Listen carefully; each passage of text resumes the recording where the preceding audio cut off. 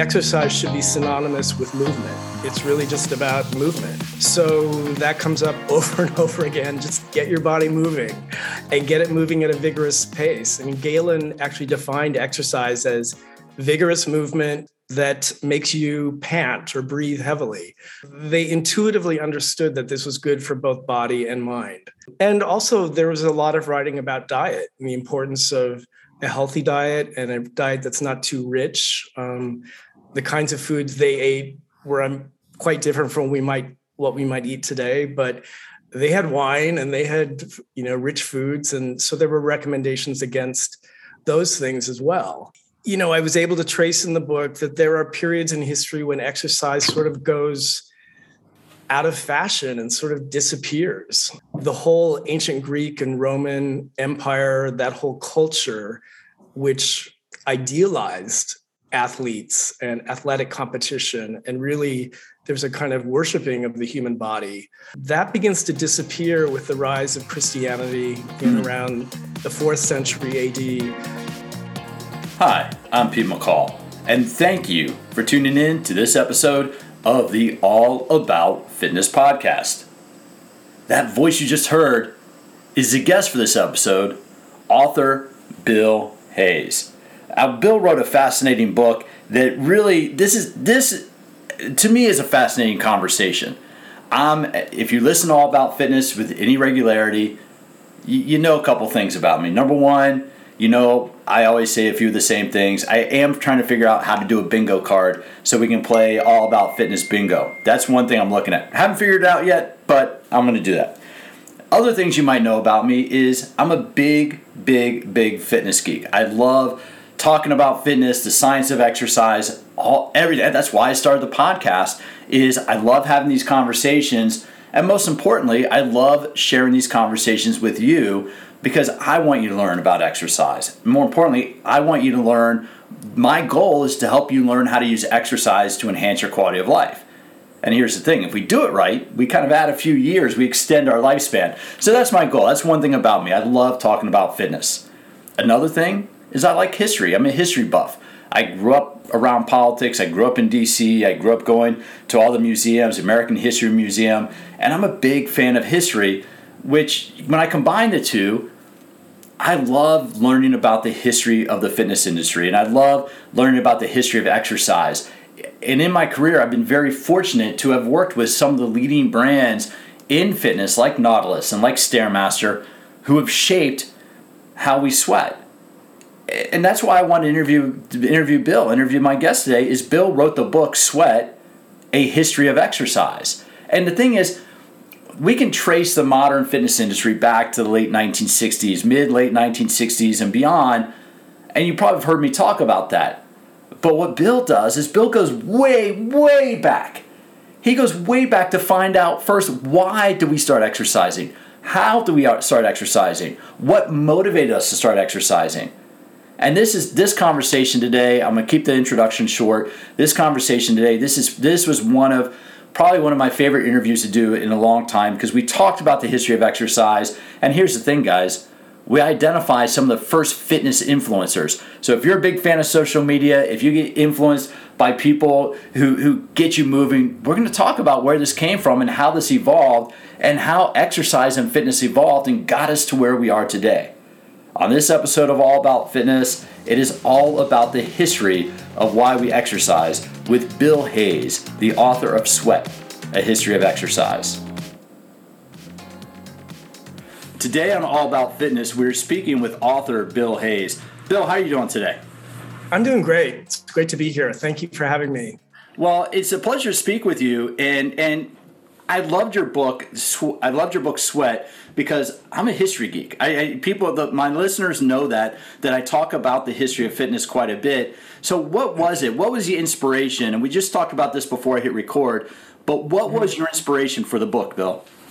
Well, I have loved to work out and exercise throughout my life, but it was one day about 12 years ago, climbed atop a Stairmaster, which is the cardio machine I've always most loved and feel like is one of the very best cardio workouts.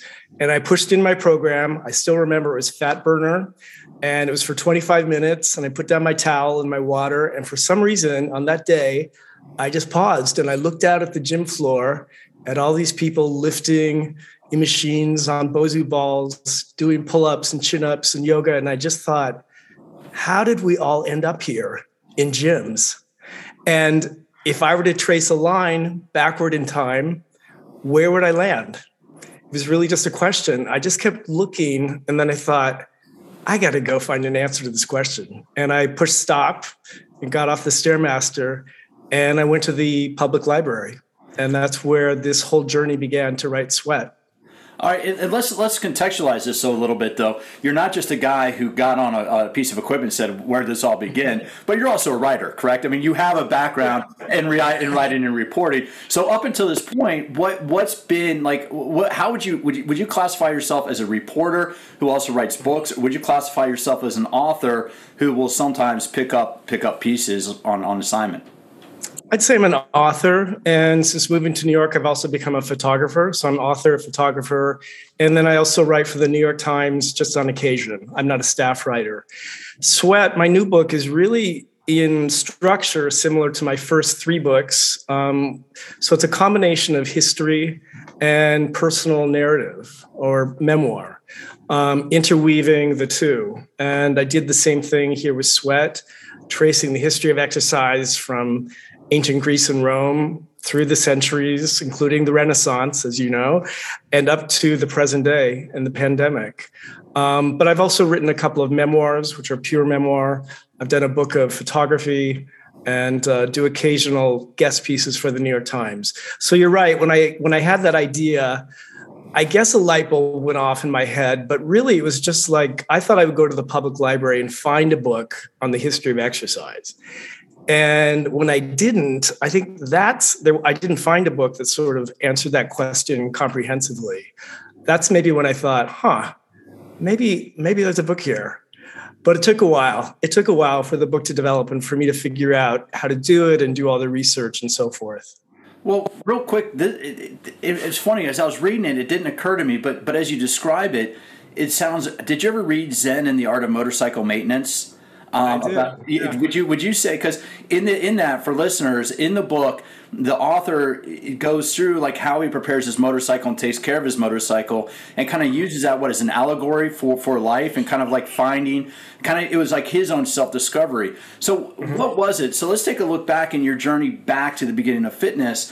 What did you find? I mean, I think for a lot of people out there, I think especially for the younger generation, when I speak with people in their 20s, they have no idea of how fitness was done 20 years ago, let alone years and years ago. So what was it? What was the first influence that got us moving? Well, so many people, when I talk about this book or the history of exercise, they think has been just a 20th century phenomenon or 20th and 21st century phenomenon, as if it all started, after World War II or something. I knew that wasn't the case, but I was surprised by how far back I could go. So, going back to Hippocrates, who's now known as the father of medicine, he was really the first to articulate in prose the benefits of exercise. He wrote two treatises on healthy living, on diet and exercise. And his advice was in a lot of ways quite sensible. But really, you could say that exercise or the origins of exercise go even farther back to the founding of the Olympic Games in around 800 BC. So athletes were, of course, doing fitness training to compete in the Olympics and other athletic competitions. And even before that, there's evidence that in preparation for war, there was fitness training for fighting. But what continued to surprise me is how exercise keeps popping up over the centuries and also disappearing. I mean, it kind of disappears for a while and then it comes back. And one of my biggest discoveries personally was discovering a book from 1569 written by a Renaissance era physician, Girolamo Mercuriale, who wrote what was really the first comprehensive book on exercise. It's called Dell'arte Gymnastica, which means the art of gymnastics or the art of exercise. And in this book, Mercuriali, who was a physician, personal physician to a cardinal in Rome, covered every known form of exercise at that time. So walking, running, swimming, boxing, wrestling, even forms of movement that we wouldn't consider exercise, like laughing, crying, any kind of movement of the human body. And he examined these forms of exercise purely from the perspective of a doctor, the pros and cons. What is good for you? What would he prescribe? And because he had access to the Vatican Library, as well as the library of this cardinal that he was serving, he had access to ancient Greek and Roman texts like Hippocrates. And he knew Greek and he knew Latin, of course. And so he was able to translate them, decipher them, and incorporate their findings and their thoughts, really, into his own thoughts about exercise. So what Mercuriali really aimed to do was to revive the ancient Greek arts of exercise, which had really been lost by that point in time. And the book went through several editions in his lifetime. The edition that I first saw was the first illustrated edition, and I'm sure we'll get into that as well. Well, that was what kind of struck me, though, as you're describing finding his work and reading his work. And you described the fellow's name was Vivian. The researcher's name was Vivian. I'm blanking on the last name here. But when you look at that and you start digging in, did you find a lot of sources? Because I'm interested, like personally, Bill, I understand the history of fitness back to about the mid-19th century. So I've never dug in to really go before that. What did you find about the sources? And what I want to point out, what occurred to me too, was that Mercuriali with his book was the first social media influencer. Because if you look at the social media, but the printing press was the social media of the day, right? And if it's the first, really could we? I mean, I guess the question would be: could we classify him as the quote unquote first social media influencer? Yeah, especially when it comes to exercise and fitness. I think that's a really great point. I've never thought about it that way. But yeah, you're right. The printed book was still really in its infancy when he published Dell'arte Gymnastica in 1569, only 100 or so years old.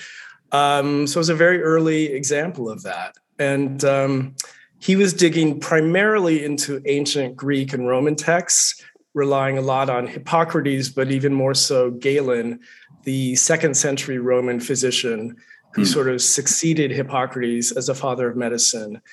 Galen also wrote a lot about exercise and diet and fitness and was very influential. However, one thing I should interject here, both about Hippocrates and Galen and Plato, who, by the way, Plato had been a competitive wrestler in athletic games, and Mercuriali himself, is that they did not have a factual scientific understanding of how the human body works. So going back to Hippocrates and Galen, they believed in the theory of the 4 humors, which was that the body was composed of 4 humors, a couple of them completely fantastical, bile, phlegm, mucus, and they did not know about the circulation of blood by the beat of the heart. That doesn't come until William Harvey in the 18th century. So Hippocrates, Plato, Galen, Mercuriali, all these figures before William Harvey's discovery were basing their thoughts and their recommendations on the idea that you had to balance out these 4 humors within the body to achieve health. Or if you were ill, it was because one of the 4 humors was out of balance. Part of the reason this kind of fantastical idea about the body came about is because dissection of human cadavers was forbidden. So they just really didn't know how it was working inside. And it wasn't until that became more permissible that a figure like William Harvey was able to make that amazing discovery that we all take for granted. I mean, speaking of Stairmaster and cardio, knowing that getting the heart racing and sweating and the blood moving is all about getting the heart moving. It has nothing to do with these fantastical kind of fluids. So even though Mercuriali's book is very significant and Hippocrates' thoughts very significant, Plato's, you still have to take it with a grain of salt, knowing that they didn't quite understand how everything worked. Well, what was that connection? Because I know that Aristotle spoke about a vigorous body as well as a vigorous mind. But what was that connection, that early connection between the Greek philosophers and physical activity? I mean, why were they? What did you find, or what did you learn about why they were so intertwined when we looked at it back in the beginning? I mean, I think a lot of it was just kind of intuition and common sense. They understood that if you moved, if you got exercise, that you felt better. It's the kind of thing we would just think commonsensically today. Sometimes it did have to do with weight loss and with diet. But a lot of it was really just common sense, and their advice was actually quite sensible. There's a quote from Plato who says, "It is not the number of exercises, but their moderate nature that brings about a good human constitution." So Plato was advising that people exercise, that you incorporate it into your daily life, almost like a daily workout, but not necessarily overdo it to the point of injury. And Plato knew something about that himself because he had been a competitive wrestler in the athletic games as a young man. Back then, we all know about the Olympic Games, but back then in antiquity, there were actually 4 major athletic competitions or festivals in Greece: Isthmia, Nemea, Delphi, and Olympia. Olympia was the biggest and the most well-known, but Plato actually competed at Isthmia. So he knew something about getting injuries and overdoing it and that sort of thing. But another thing that really surprises people, and I guess surprised me, was that gyms, were a part of almost every town in the Greek Empire in antiquity. They were common and they were quite elaborate. And they were only accessible to men and boys. Women were not allowed or permitted. But there were spaces for wrestling, boxing, more vigorous kind of athletics, but also something as simple as walking. They had walking porticos that surrounded many of the gyms. I won't say all the gyms. And those were meant just for walking and talking, philosophizing, so forth.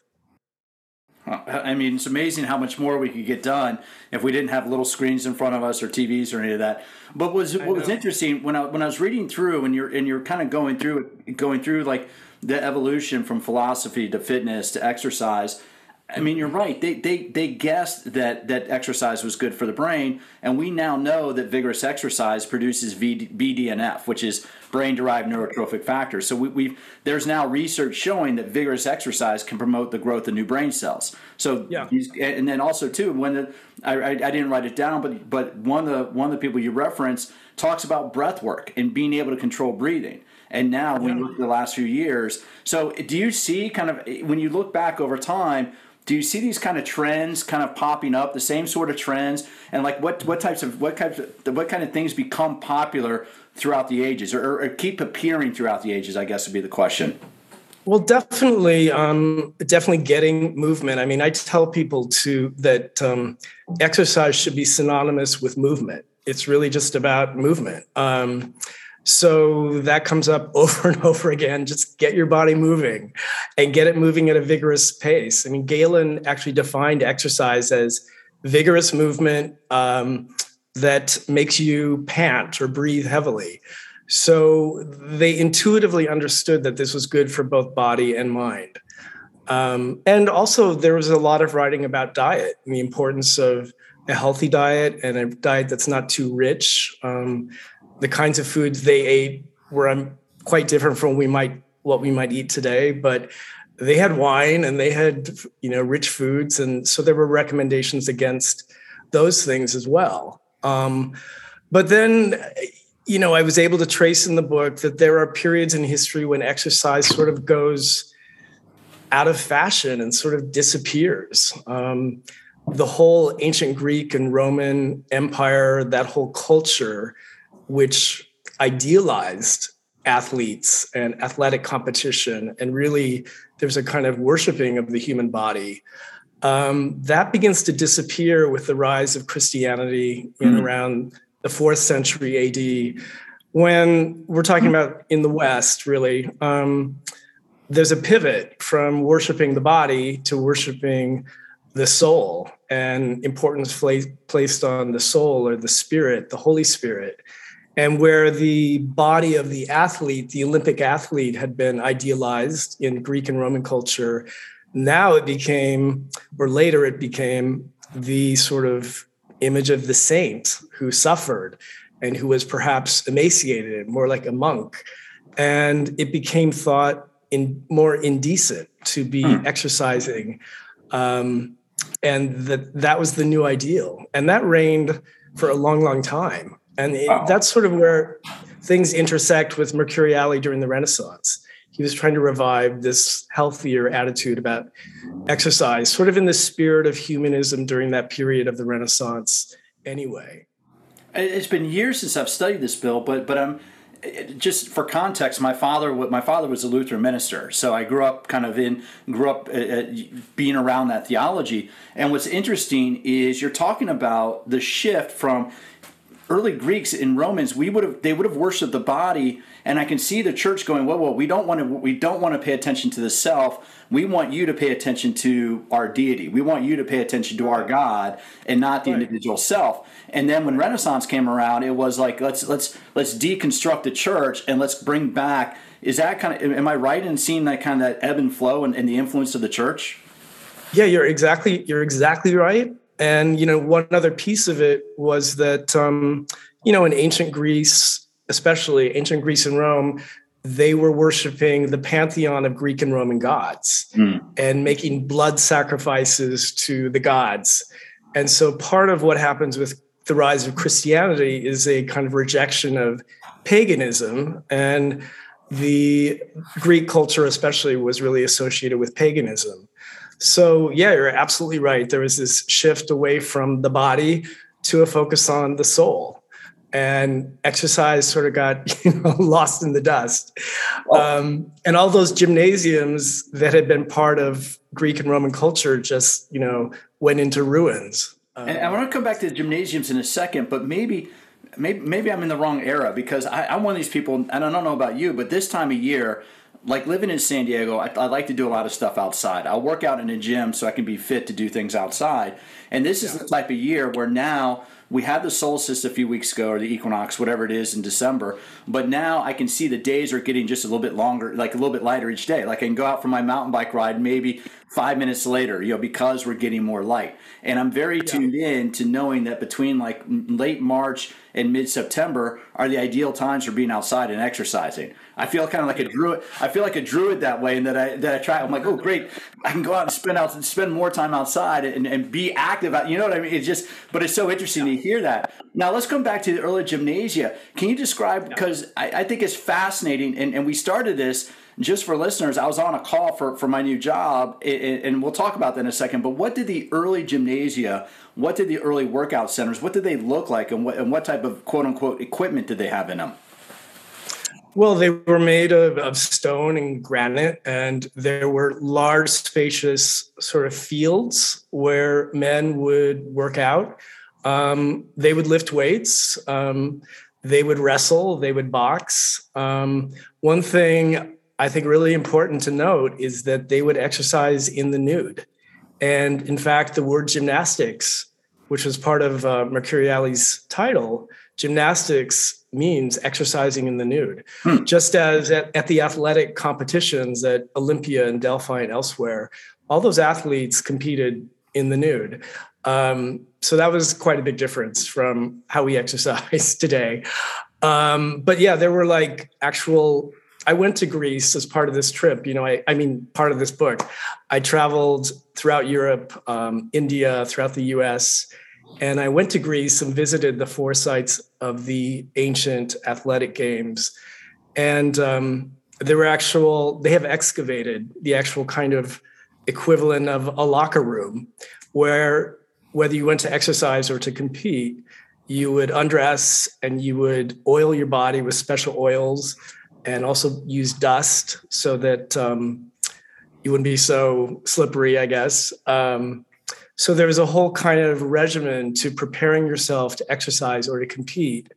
And then the most amazing thing, or one of the most amazing things I learned, was that with athletes, they believed in ancient Greece that the actual sweat of athletes was a precious commodity.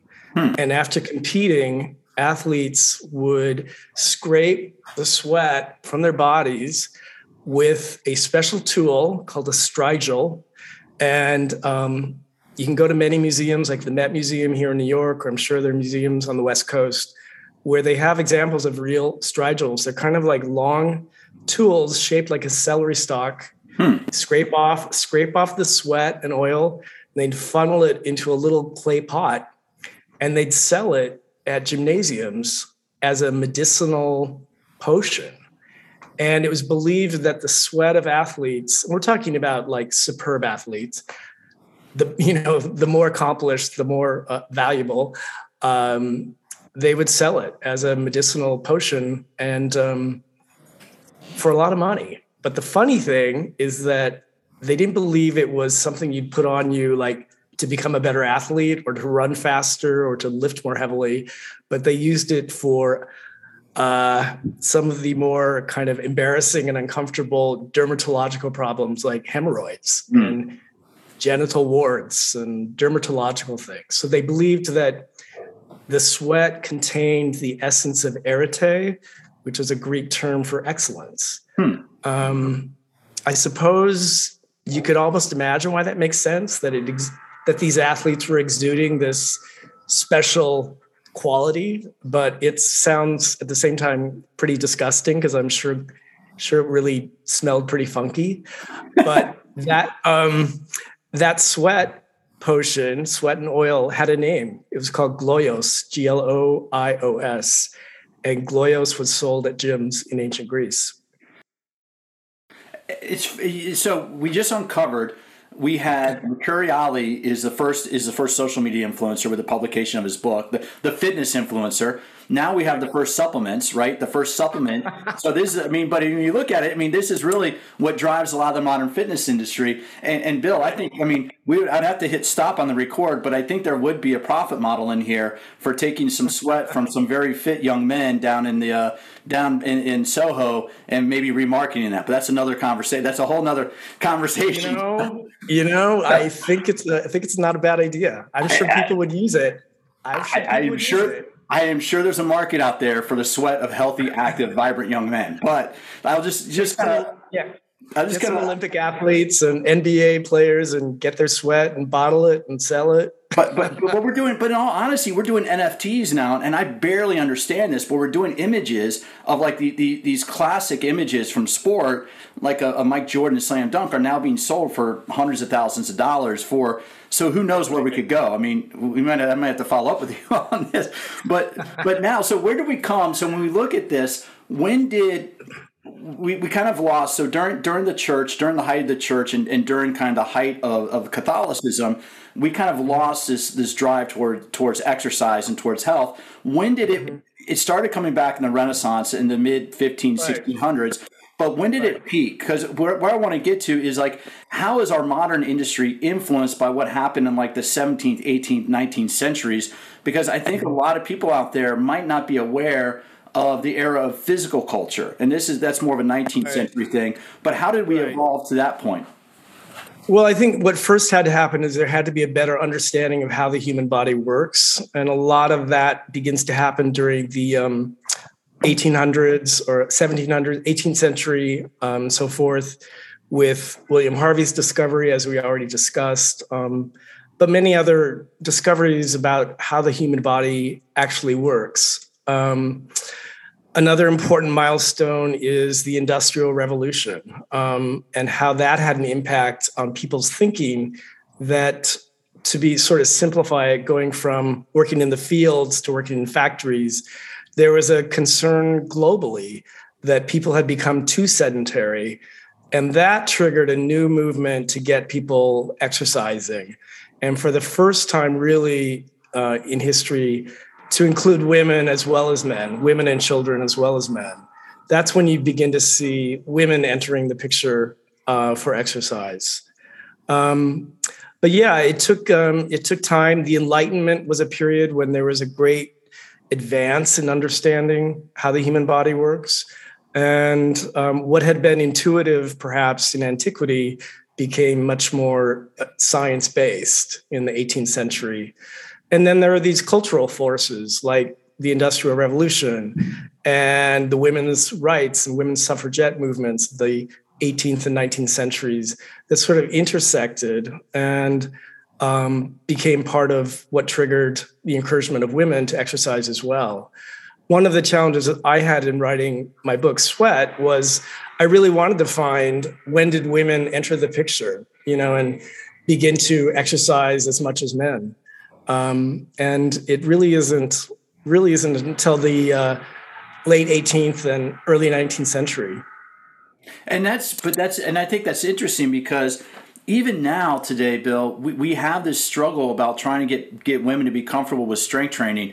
And I interviewed Kathy Smith a couple of months ago, and Kathy is a very well-known fitness figure who's now in her, I think she's almost 70. I got it wrong last time, but let's just say Kathy was very popular in the 70s and 80s, so she's a little more mature now. I won't put a specific date on it. Okay. But she said, even in the 1970s, Bill, in the 1970s, they were telling women not to strength train. Right? They're telling women weren't strength training. But just to contextualize this, now, if I walk into a gym now, not only do you see more women strength training, but you see more women doing barbell training. Like if I go into one of the gyms I work for now, we'd probably have about 40 or 50% of women, and people in the strength area would be women, mm-hmm. whereas even 20 years ago, it'd be about maybe 20% women. And so it's interesting that you kind of highlight that.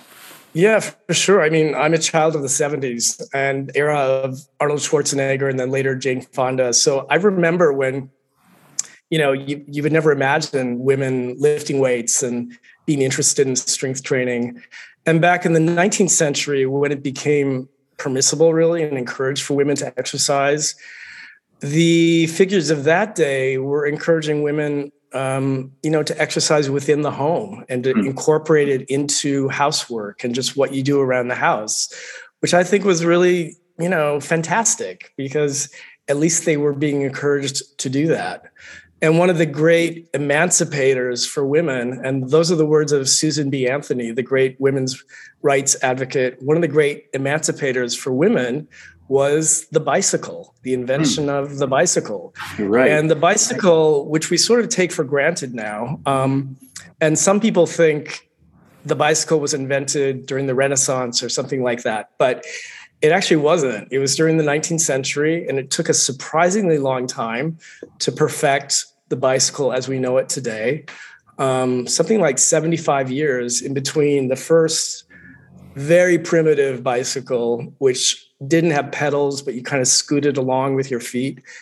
And around 1875, I think, that they introduced in the UK what was called the safety bicycle that really closely resembles what we have today. And following that, there was a ladies' safety bicycle without the horizontal rail, so that women in their Victorian dress and skirts could mount a bicycle as well. I have a great quote from Susan B. Anthony. I can never remember it, so I have to read it, who said in 1896, the bicycle has done more for the emancipation of women than anything else in the world. It gives women a feeling of freedom and self-reliance. I stand and rejoice every time I see a woman ride by on a wheel, the picture of free, untrammeled womanhood. Before that, before the women's or ladies' bicycle, as they called it, they were considered sort of toys for men or boys. But with the bicycle, women were able to have their own bikes and ride. I have some great photographs, including one in the book, of women in their Victorian garb on bicycles. Yeah. So we covered social media with the printing press. We covered supplements with the sweat of the athletes, and now Susan B. Anthony was like the first Soul Cycle promoter. She was the first. I mean, I'm sure what I'm trying to. But when you're looking at it, but That's how your mind works. But you're just pulling this, but that's having studied history is contextualizing. Okay, why is that important? Well, you look at that today. You go to any cycling room in the world, and probably 70-80% of the people in a cycling room are going to be women.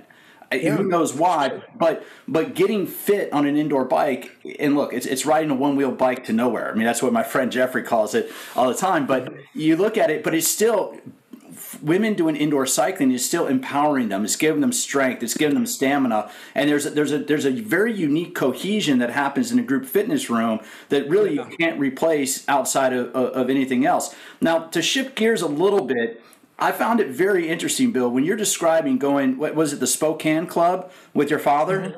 How did that experience tie into? How is that similar to the ancient gymnasiums that you're just describing in Greece? Like, how did your experience with your dad in an early health club? How did those how did those line up?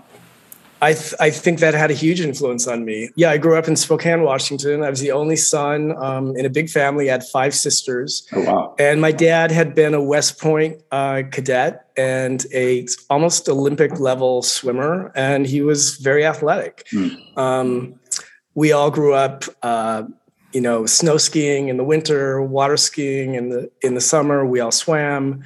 And because I was the only boy or the only son, he would take me along to all the sporting events that came up in Spokane, and to boxing matches and all kinds of things. And it was I alone, not my sisters, who would be left at home. It was I alone who would go with him to the athletic club, Spokane Athletic Club, which says something about what it was like in the late 60s and 70s. You know, the boy or the son gets to go exercise, but the girls were left at home. At least in my family. And I think that was pretty common, actually. But yeah, the athletic club in Spokane was not that different in a lot of ways, from the gymnasiums of antiquity. Definitely a place for men overall. And there was weightlifting, and there was a running track, and there were punching bags for boxing and so forth. And so, yeah, I mean, his influence was great. I think, my whole interest in working out and exercise started with him and in as a boy. And then I just continued on. I remember when I was 16 or 17, I got a set of weights from my own bedroom with a bench press. And I got Arnold Schwarzenegger's Encyclopedia of Bodybuilding, which still today is a great guide to bodybuilding. I had the first edition of that. And Schwarzenegger came on the scene around that time, first in the documentary Pumping Iron, but then in his early movies. And, that whole idea or that image of this big hypertrophied bodybuilder's body was unlike anything many people had ever seen before. And that became something that men at first aspired to, and later women. So Schwarzenegger had a big influence. But there were predecessors to Schwarzenegger too. There was a figure in the 19th century called Eugene Sandow, he was the Schwarzenegger of his day, not only because he was a bodybuilder who happened to be genetically gifted with a great muscular physique, but he was a real entrepreneur, opened gyms under his name, wrote a series of books, lectured around the country. He traveled with the Ziegfeld Follies as a strongman. He was such an entrepreneur that he would do posing and then charge people, men and women alike, just to squeeze his biceps, just to touch these muscles that were just not common at the time. Well, have you ever been to? So I was Sandow even, traveled to India and, around the world. So he became like a global figure. And Sandow is one of the figures in the physical culture movement that you kind of brought up earlier. So the physical culture movement of the 19th century and early 20th century was this new focus on the body that was reflective of ancient Greece.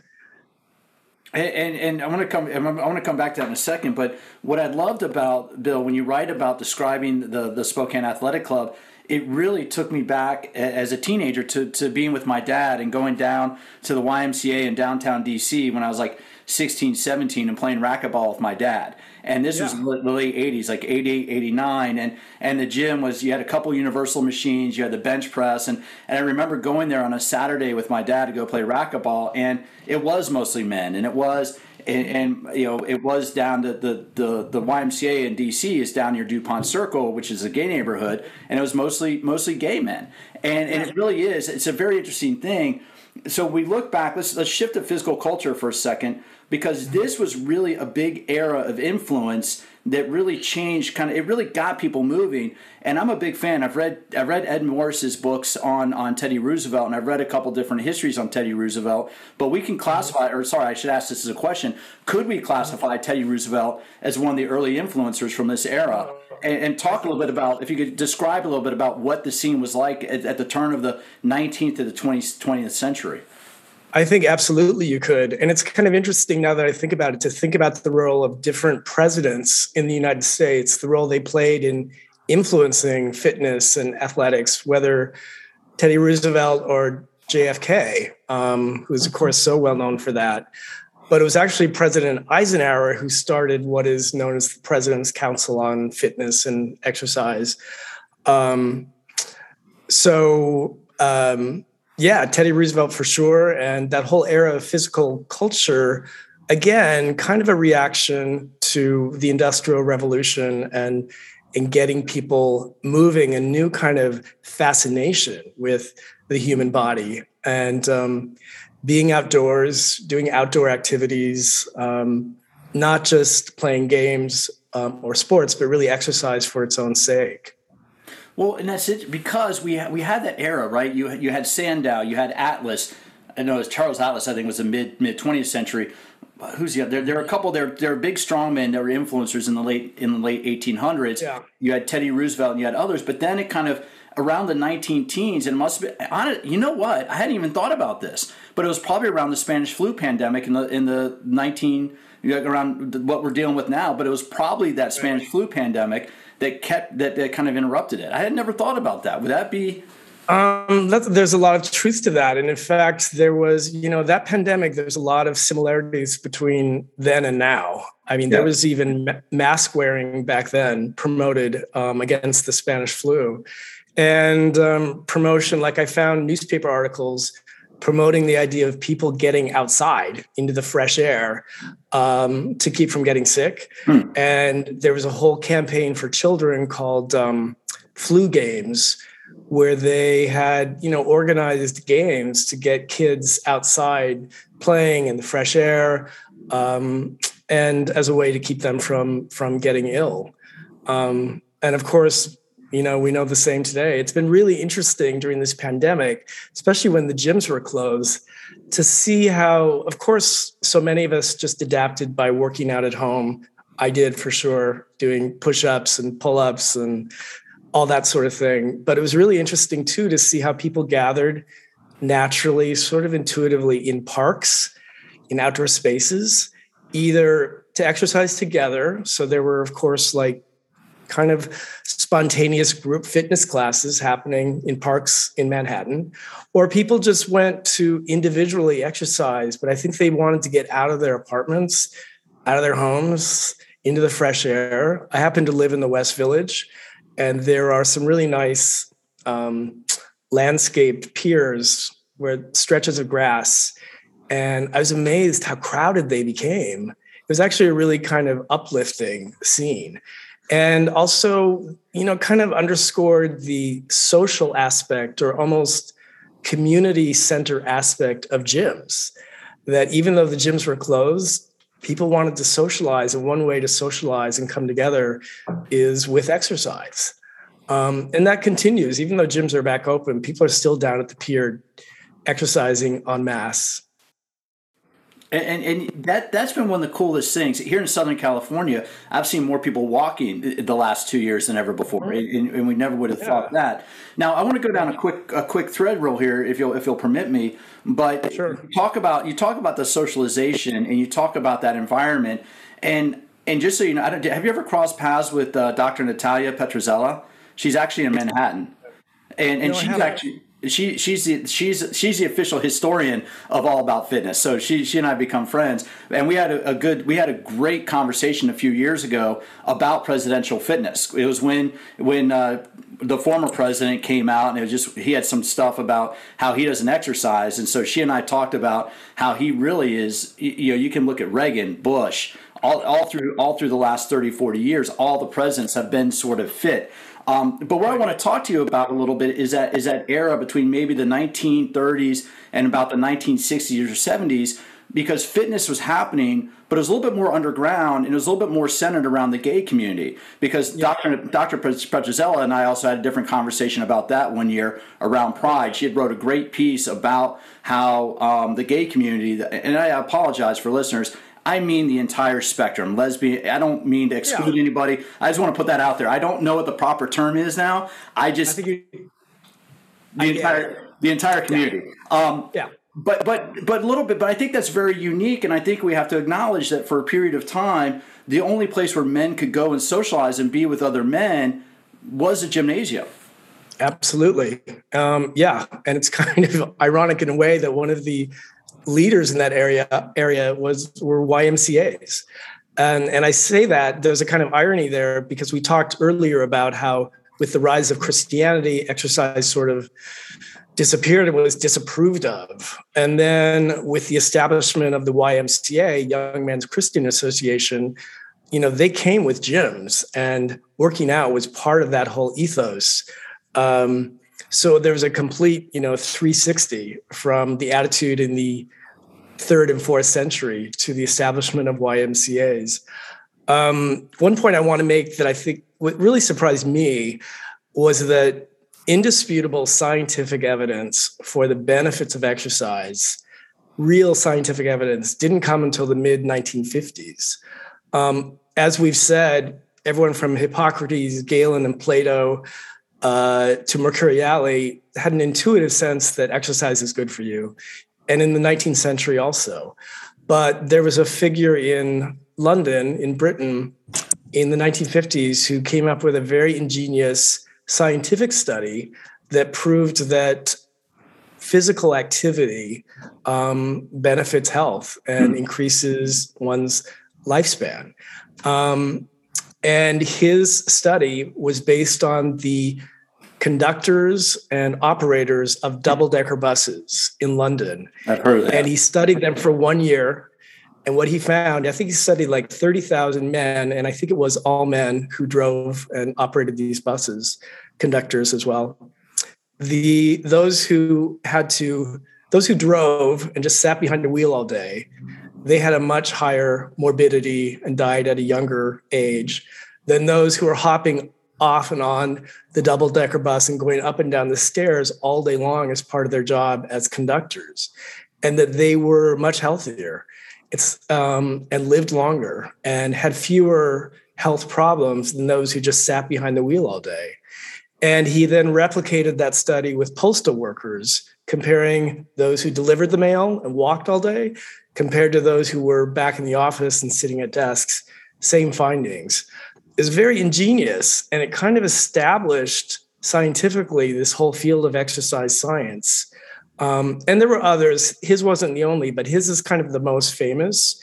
And there was a kind of counterpart in the United States that studied children. And it was those studies that led to President Eisenhower to establish the President's Council on Fitness.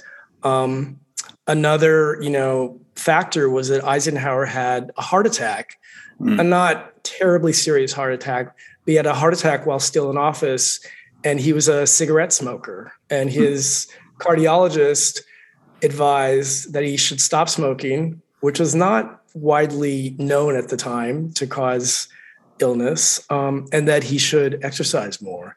And so that is sort of how that council originated. And then JFK really made it popular. Well, and we realized that the Soviets were way ahead of us in terms of military, in terms of martial training and fitness. And so my understanding is a lot of that from JFK was, if we go to war again, we might be. What's that? That is true. And that's been true over time. I mean, that there's so many different influences that come to shape how we feel about exercise and fitness. And definitely military training and preparedness is part of it. Well, and just the last 10 years, the military has completely changed how they train their soldiers, their Marines, their sailors, because it was run 3 miles, do push-ups and pull-ups, and they've completely changed their fitness requirements. Now, real quick, I want to get ready to wrap up the conversation. One of the questions that I had was, you described taking boxing and going into and jumping into boxing kind of a little bit later than life. What was it that motivated you, or that kind of like lit the spark to, I'm going to give boxing a try? Well, it got lit when I was a boy. I mean, my dad took me to some boxing matches, and we also saw together a film in Spokane of the great Ali Frazier fight. And that just kind of got planted somewhere in the back of my mind, and I always wanted to try it. And then when I was living in San Francisco, there was a serious boxing gym not very far from where I lived. And I would walk by it maybe while going to the grocery store all the time. And one day, finally, I just ducked my head in and said, do you have any courses? And they said, actually, we have a boot camp starting on Monday. It's 6 weeks long, 6 days a week, 6 a.m. And it was 90 minutes. And I signed up really without knowing exactly what I was getting into, because it was not like cardio kickboxing or fitness class. It was real boxing. And while I sort of always wondered what it would be like to really kick someone's ass and hit them with gloves, it also meant that I got hit hard and knocked down and bloodied and bruised. So it was quite a trial by fire, but I made it through the whole 6 weeks. And there's a whole chapter in my book, Sweat, about learning how to box.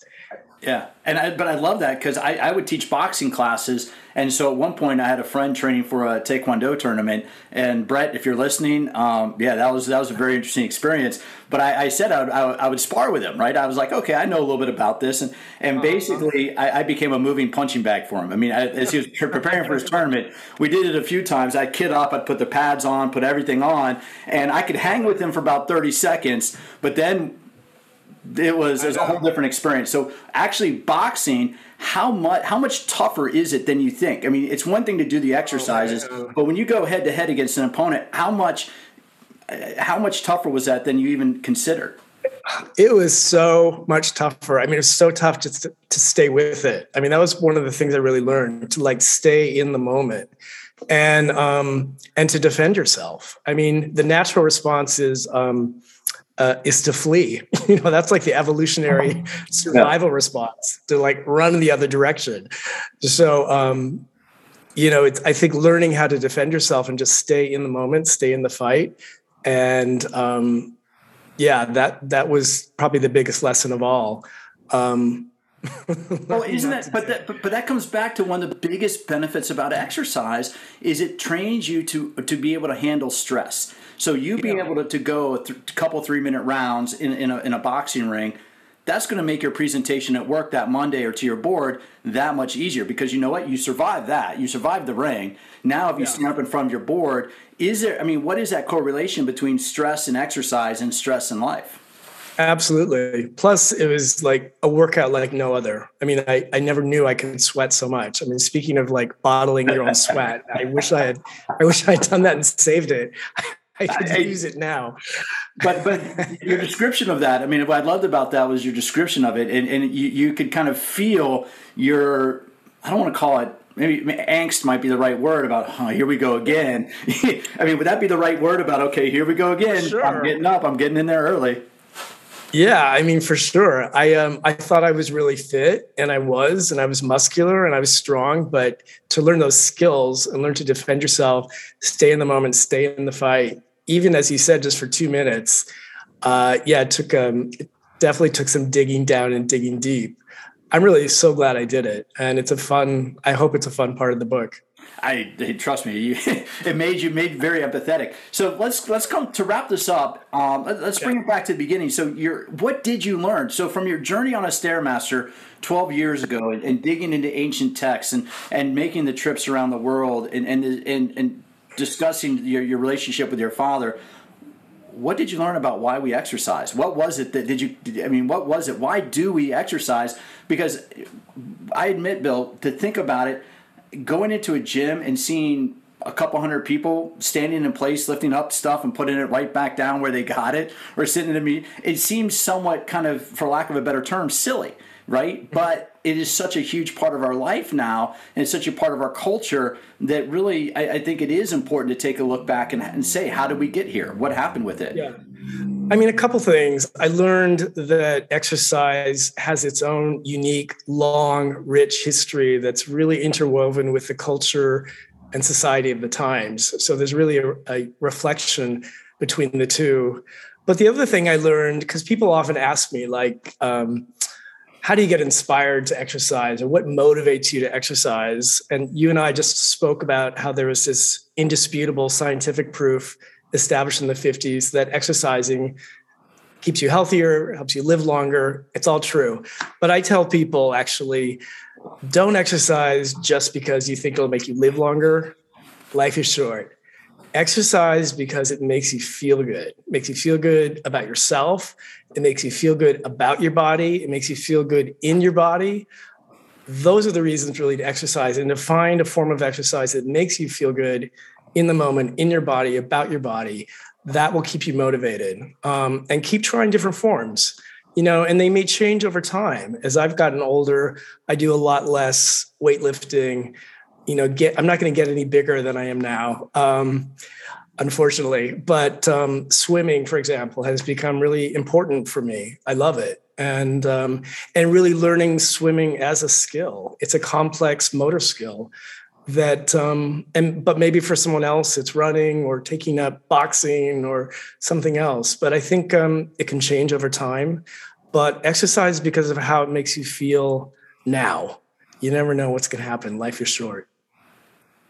I love that. And I loved your description about swimming, because my daughters both took like junior lifeguard courses at the beach this past summer. And so my ex and I were having them practice. And I figured, well, if I'm making them practice, I better get in the pool and do it. And man, I mean, getting back in and swimming was, I mean, it was, and it brought back, I did swim team for a couple of years, or was forced to do swim team. It brought back some bad memories, but to your point, it is such an important motor skill to do it. Yeah. Now, what I like about this, you said you were into exercise, but how did this, and what I love about this as we wrap this up and what you just said, really, how did this change your relationship with exercise? Like, how have you adjusted your relationship?